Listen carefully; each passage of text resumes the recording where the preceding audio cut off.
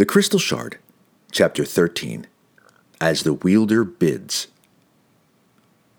"Gather together your people and go, Big Grin," the wizard told the enormous frost giant that stood before him in Krishal Tirith's throne room. "Remember that you represent the army of Akar Kessel. You are the first group to go into the area, and secrecy is our key to victory. Do not fail me. I shall be watching over your every move." "We'll not fail ye, master," the giant responded. "The lair will be set and readied for your coming." "I have faith in you," Kessel assured the huge commander. "Now be off." The frost giant lifted the blanketed mirror that Kessel had given it, gave one final bow to its master, and walked out of the room. "You should not have sent him," hissed Ertu, who had been standing invisible behind the throne during the conversation. "The Verbig and the frost giant leader will be easy to mark in the community of humans and dwarves." "Big Grin is a wise leader," Kessel shot back, angered at the demon's impertinence. "The giant is cunning enough to keep troops out of sight."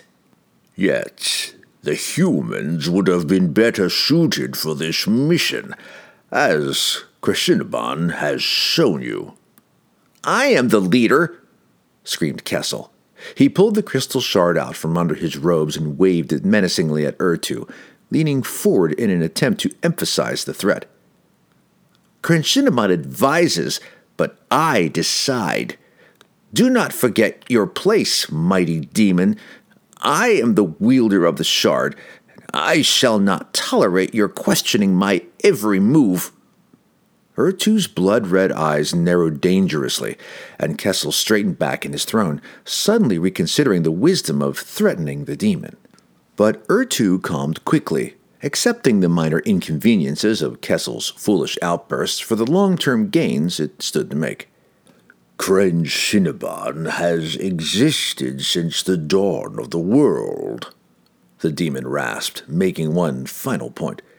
"It has orchestrated 1,000 campaigns, much grander than the one you're about to undertake. Perhaps you would be wise to give more credence to its advice." Kessel twitched nervously. The shard had indeed counseled him to use the humans he would soon command in the first excursion into the region. He had been able to create a dozen excuses to validate his choice of sending the giants, but in truth, he'd sent Big Grin's people more to illustrate his undeniable command to himself, to the shard, and to the impertinent demon, than for any possible military gains. "I shall follow Krishinaban's advice when I deem it appropriate," he told Ertu. He pulled a second crystal, an exact duplicate of Krishinaban and the crystal he'd used to raise the tower, out from one of the many pockets of his robe. "Take this to the appropriate spot and perform the ceremony of raising," he instructed. "I shall join you through the mirror door when all is ready." "You wish to raise a second Krishal Tirith while the first still stands," Ertu balked. "The drain on the relic shall be enormous." "Silence!" Kessel ordered, trembling visibly. "Go and perform the ceremony. Let the shard remain my concern." Ertu took the replica of the relic and bowed low. Without a further word, the demon stalked out of the room. It understood that Kessel was foolishly demonstrating his control over the shard at the expense of proper restraint and wise military tactics. The wizard did not have the capacity or the experience to orchestrate this campaign, yet the shard continued to back him. Ertu had made a secret offer to it to dispose of Kessel and take over it as wielder, but Krishinaban had refused the demon. It preferred the demonstrations that Kessel demanded of it to appease his own insecurities over the constant struggle of control it would face against the powerful demon. Though he walked among giants and trolls, the proud barbarian king's stature had not diminished. He strode defiantly through the iron door of the Black Tower and pushed through the wretched troll guards with a threatening growl. He hated this place of sorcery, and had decided to ignore the calling when the singular spinet of the tower appeared on the horizon like an icy finger risen from the flat ground. Yet, in the end, he could not resist the summons of the master of Cashal Tirith. Hefstag hated the wizard. By all measures of a tribesman, Akar Kessel was weak, using tricks and demonic callings to do the work of muscle. And Hefstag hated him even more because he could not refute the power that the wizard commanded. The barbarian king threw aside the dangling beaded strands that sectioned off Akar Kessel's private audience hall on the tower's second level.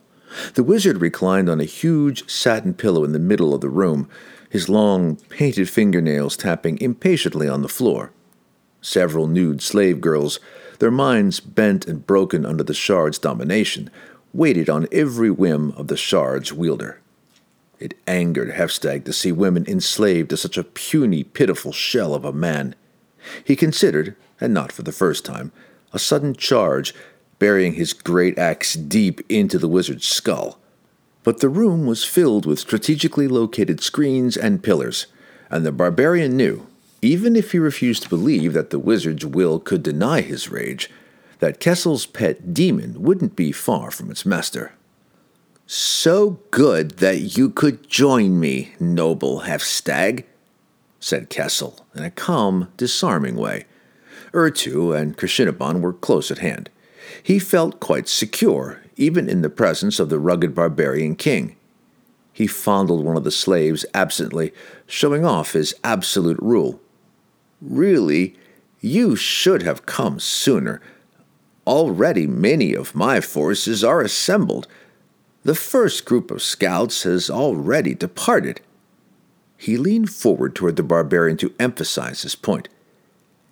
"If I can find no room for your people in my plans," he said with an evil snicker, "then I shall have no need for your people at all." Hefstag didn't flinch or change his expression in the least. "Come now, mighty king," the wizard crooned. "Sit and share in the riches of my table."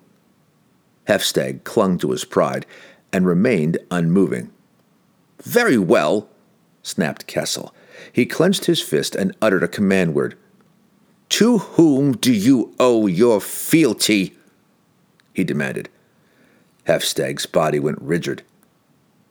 "To Akar Kessel," he responded, to his own repulsion. "And tell me again who it is that commands the tribes of the tundra." "They follow me," Hefstag replied, "and I follow Akar Kessel. Akar Kessel commands the tribes of the tundra." The wizard released his fist, and the barbarian king slumped back. "I take little joy in doing that to you," said Kessel, rubbing a burr in one of his painted nails. "Do not make me do it again." He pulled a scroll out from behind the satin pillow and tossed it to the floor. "Sit before me," he instructed Hefstag. "Tell me again of your defeat." Hefstag took his place on the floor in front of his master and unrolled the parchment. It was a map of 10 towns. Chapter 14. Lavender Eyes. Bruenor had regained his dour visage by the time he called on Wulfgar the following morning. Still, it touched the dwarf deeply, though, that he was able to hide this fact, to see Aegis Fang casually slung over the young barbarian's shoulder, as if it had always been there, and always belonged there. Wulfgar, too, was wearing a sullen mask. He passed it off as anger at being put into the service of another, but if he had examined his emotions more closely, he would have recognized that he was truly saddened about separating from the dwarf. Canterbury was waiting for them at the junction of the final passage that led to the open air. "Sure that you're a sour pair this fine morning," she said as they approached. "But not to mind. The sun will put a smile on your faces." "You seem pleased at this parting," Wulfgar answered, a bit perturbed, though the sparkle in his eyes at the sight of the girl belied his anger. "You know, of course, that I am to leave the dwarven town this day." Canterbury waved her hand nonchalantly. "You will be back soon enough," she smiled, "and be happy for your going. Consider the lessons you will soon learn needed if you're ever to reach your goals." Brunner turned toward the barbarian. Wulfgar had never spoken with him about what lay ahead after the term of indenture, and the dwarf, though he meant to prepare Wulfgar as well as he could, hadn't honestly come to terms with Wulfgar's resolve to leave. Wulfgar scowled at the girl, showing her beyond doubt that their discussion at the unfulfilled vow was a private matter. Of her own discretion, Canterbury hadn't intended to discuss the issue any further anyway. She simply enjoyed teasing some emotion out of Wulfgar. Canterbury recognized the fire that burned in the proud young man. She saw it whenever he looked upon Brunner, his mentor, whether he would admit it or not, and she marked it whenever Wulfgar looked at her. "I am Wulfgar, son of Bjornegar," he boasted proudly, throwing back his broad shoulders and straightening his firm jaw. "I have grown among the tribe of the Elk, the finest warriors in all of Icewind Dale. I know nothing of this tutor, but he will be hard-pressed indeed to teach me anything in the ways of battle." Canterbury exchanged a knowing smile with Brunner as the dwarf and Wulfgar passed her. "Farewell, Wulfgar, son of Bjornegar," she called after them. "When next we meet, I'll mark well your lessons of humility." Wulfgar looked back and scowled again, but Canterbury's wide smile diminished not at all. The two left the darkness of the mines shortly after dawn, traveling down through the rocky valley to the appointed spot where they would meet the drow. It was a cloudless, warm summer day, the blue of the sky paled by the morning haze. Wulfgar stretched high into the air, reaching to the limits of his long muscles. His people were meant to live in the wide expanses of the open tundra, and he was relieved to be out of the stifling closeness of the dwarven-made caverns. Drizzt Do'Urden was at the spot waiting for them when they arrived. The drow leaned against the shadowed side of a boulder, seeking relief from the glare of the sun. The hood of his cloak was pulled low in front of his face as further protection. Drizzt considered it the curse of his heritage, that no matter how many years he remained among the surface dwellers, his body would never fully adapt to the sunlight. He held himself motionless, though, as he was fully aware of the approach of Brunner and Wulfgar. Let them make the first moves, he thought, wanting to judge how the boy would react to the new situation. Curious about the mysterious figure who was to be his new teacher and master, Wulfgar boldly walked over and stood directly in front of the drow. Drizzt watched him approach from under the shadows of his cowl, amazed at the graceful interplay of the huge man's corded muscles. The drow had originally planned to humor Brunner in his outrageous request for a short while, then make some excuse to be on his way. But as he noted the smooth flow and the spring of the barbarian's long strides, an ease unnatural in someone his size, Drizzt found himself growing interested in the challenge of developing the young man's seemingly limitless potential. Drizzt realized that the most painful part of meeting this man, as it was with everyone he met, would be Wulfgar's initial reaction to him. Anxious to get it over with, he pulled back his hood and squarely faced the barbarian. Wulfgar's eyes widened in horror and disgust. "A dark elf!"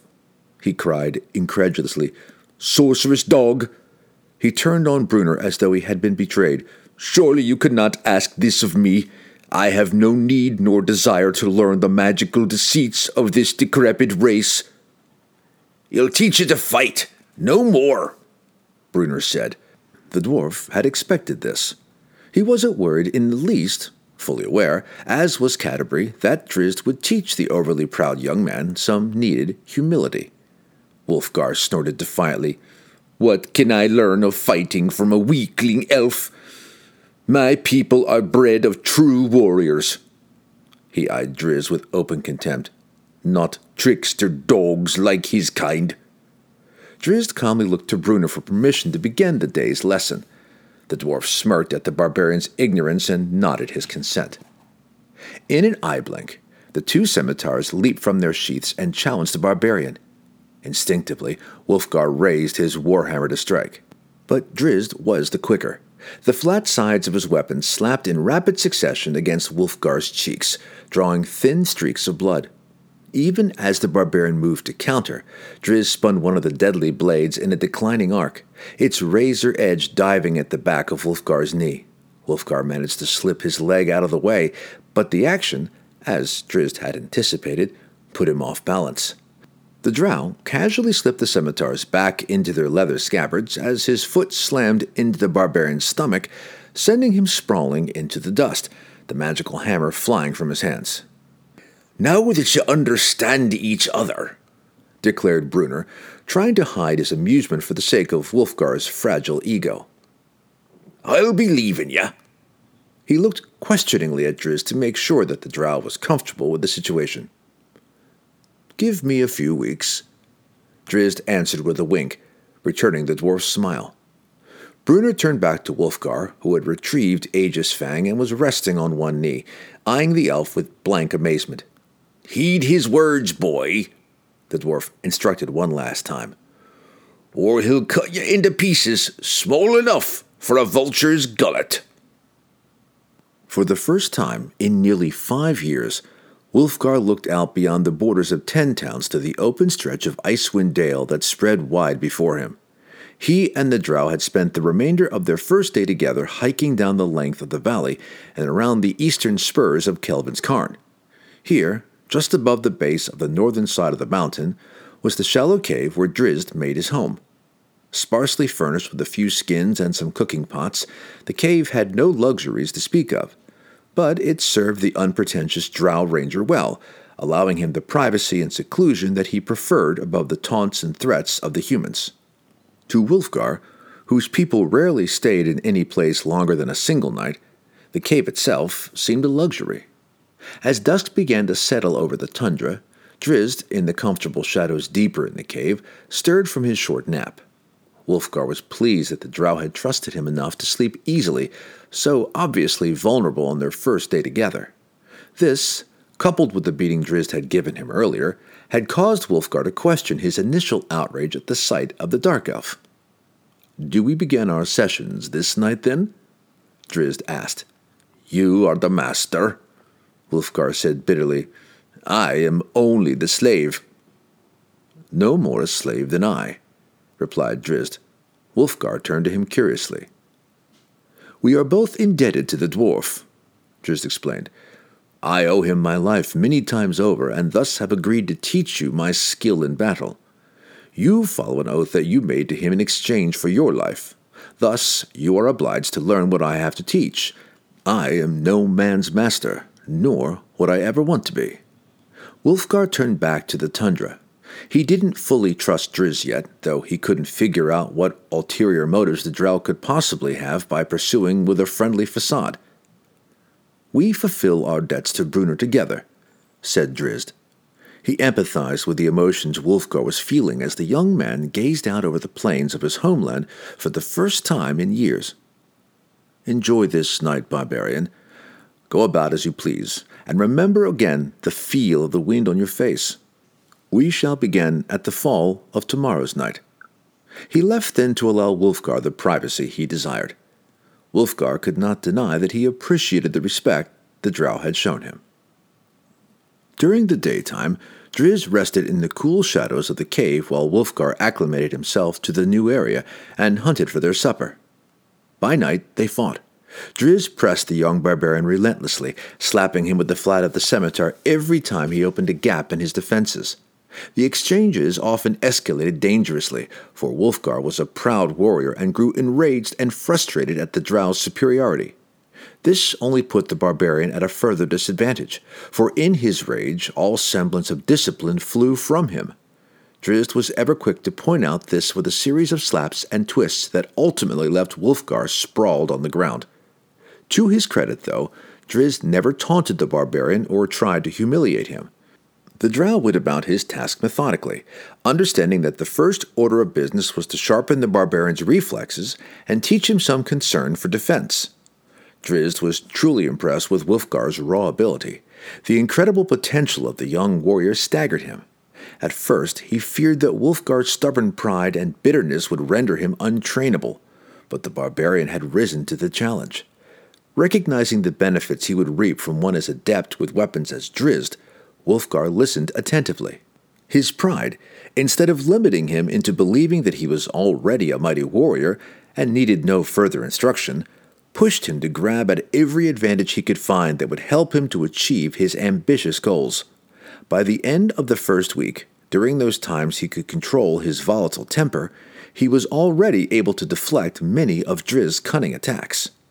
Drizzt said little during that first week, though he would occasionally compliment the barbarian about a good parry or counter, or more generally on the improvement Wulfgar was showing in such a short time. Wulfgar found himself eagerly anticipating the drow's remarks whenever he executed an especially difficult maneuver, and dreading the inevitable slap whenever he foolishly let himself vulnerable. The young barbarian's respect for Drizzt continued to grow.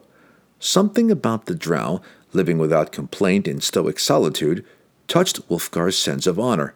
He couldn't yet guess why Drizzt had chosen such an existence, but he was certain from what he'd already seen of the drow that it had something to do with principles. By the middle of the second week, Wulfgar was in complete control of Aegis Fang, twisting its handle and head deftly to block against the two whirring scimitars, and responding with cautious, measured thrusts of his own. Drizzt could see the subtle changes taking place as the barbarian stopped reacting after the fact to the scimitar's deft cuts and thrusts, and began recognizing his own vulnerable areas and anticipating the next attack. When he became convinced that Wulfgar's defenses were sufficiently strengthened, Drizzt began the lessons of attack. The drow knew that this style of offense would not be the most effective mode for Wulfgar. The barbarian could use his unrivaled strength more effectively than deceptive feints and twists. Wulfgar's people were naturally aggressive fighters, and striking came more easily to them than parrying. The mighty barbarian could fell a giant with a single well-placed blow. All that he had left to learn was patience. Early one dark, moonless night, as he prepared himself for the evening's lesson, Wulfgar noticed the flare of a campfire far out on the plain. He watched, mesmerized, as several others sprang suddenly into sight, wondering if it might even be the fires of his own tribe. Drizzt silently approached, unnoticed by the engrossed barbarian. The drow's keen eyes had noted the stirrings of the distant campfire long before the firelight had grown strong enough for Wulfgar to see. "Your people have survived," he said to comfort the young man. Wulfgar started at the sudden appearance of his teacher. "You know of them?" he asked. Drizzt moved beside him and stared out over the tundra. "Their losses were great at the Battle of Bryn Shander," he said, "and the winter that followed bit hard at the many women and children who had no men to hunt for them. They fled west to find the reindeer, banding together with other tribes for strength. The people still hold to the names of the original tribes, but in truth, there are only two remaining, the tribe of the elk and the tribe of the bear." "You were the tribe of the elk, I believe," Drizzt continued, drawing a nod from Wulfgar. "Your people have done well. They dominate the plain now, and though more years will have to pass before the people of the tundra regain the strength they held before the battle, the young warriors are already coming into manhood." Relief flooded through Wulfgar. He had feared that the Battle of Bryn Shander had decimated his people to a point from which they could not recover. The tundra was doubly harsh in the frozen winter, and Wulfgar often considered the possibility that the sudden loss of so many warriors, some of the tribes had lost every one of their menfolk, would doom the remaining people to slow deaths. "You know much about my people," Wulfgar remarked. "I have spent many days watching them," Drizzt explained, wondering what line of thought the barbarian was drawing. "Learning their ways and tricks for prospering in such an unwelcoming land." Wulfgar chuckled softly and shook his head, further impressed by the sincere reverence the drow showed whenever he spoke of the natives of Icewind Dale. He had known the drow less than 2 weeks, but already he understood the character of Drizzt Do'Urden well enough to know that his next observation about the drow was true to the mark. "I'll wager you even felled deer silently in the darkness to be found in the morning light by people too hungry to question their good fortune." Drizzt neither answered the remark nor changed the set of his gaze, but Wulfgar was confident in his guess. "Do you know of Hæfstag?" the barbarian asked after a few moments of silence. "He was king of my tribe, a man of many scars and great renown." Drizzt remembered the one-eyed barbarian well. The mere mention of his name sent a dull ache into the drow's shoulder, where he had been wounded by the man's huge, heavy axe. "He lives," Drizzt replied, somewhat shielding his contempt. "Hæfstag speaks for the whole of the North now. None of true enough blood remained to oppose him in combat or speak out against him to hold him in check." "He is a mighty king," Wulfgar said, oblivious to the venom in the drow's voice. "He is a savage fighter," Drizzt corrected. His lavender eyes bore into Wulfgar, catching the barbarian completely by surprise with their sudden flash of anger. Wulfgar saw the incredible character in those violet pools, an inner strength within the drow whose pure quality would make the most noble of kings envious. "You have grown into a man in the shadow of a dwarf of indisputable character," Drizzt scolded. "Have you gained nothing for the experience?" Wulfgar was dumbfounded and couldn't find the words to reply. Drizzt decided that the time had come for him to lay bare the barbarian's principles and judge the wisdom and worth of teaching the young man. "A king is a man strong enough of character and conviction who leads by example and truly cares for the sufferings of his people," he lectured. "Not a brute who rules simply because he is the strongest. I should think you would have learned to understand the distinction." Drizzt noted the embarrassment on Wulfgar's face and knew that the years in the dwarven caves had shaken the very ground that the barbarian had grown on. He hoped that Brunor's belief in Wulfgar's sense of conscience and principle proved true, for he, too, like Brunor's years before, had come to recognize the promise of the intelligent young man and found that he cared about Wulfgar's future. He turned suddenly and started away, leaving the barbarian to find the answers to his own questions. "The lesson?" Wulfgar called after him, still confused and surprised. "You have had your lesson for this night," Drizzt replied without turning or slowing. "Perhaps it is the most important that I will ever teach." The drow faded into blackness of the night, though the distinct image of the lavender eyes remained clearly imprinted in Wulfgar's thoughts. The barbarian turned back to the distant campfires and wondered.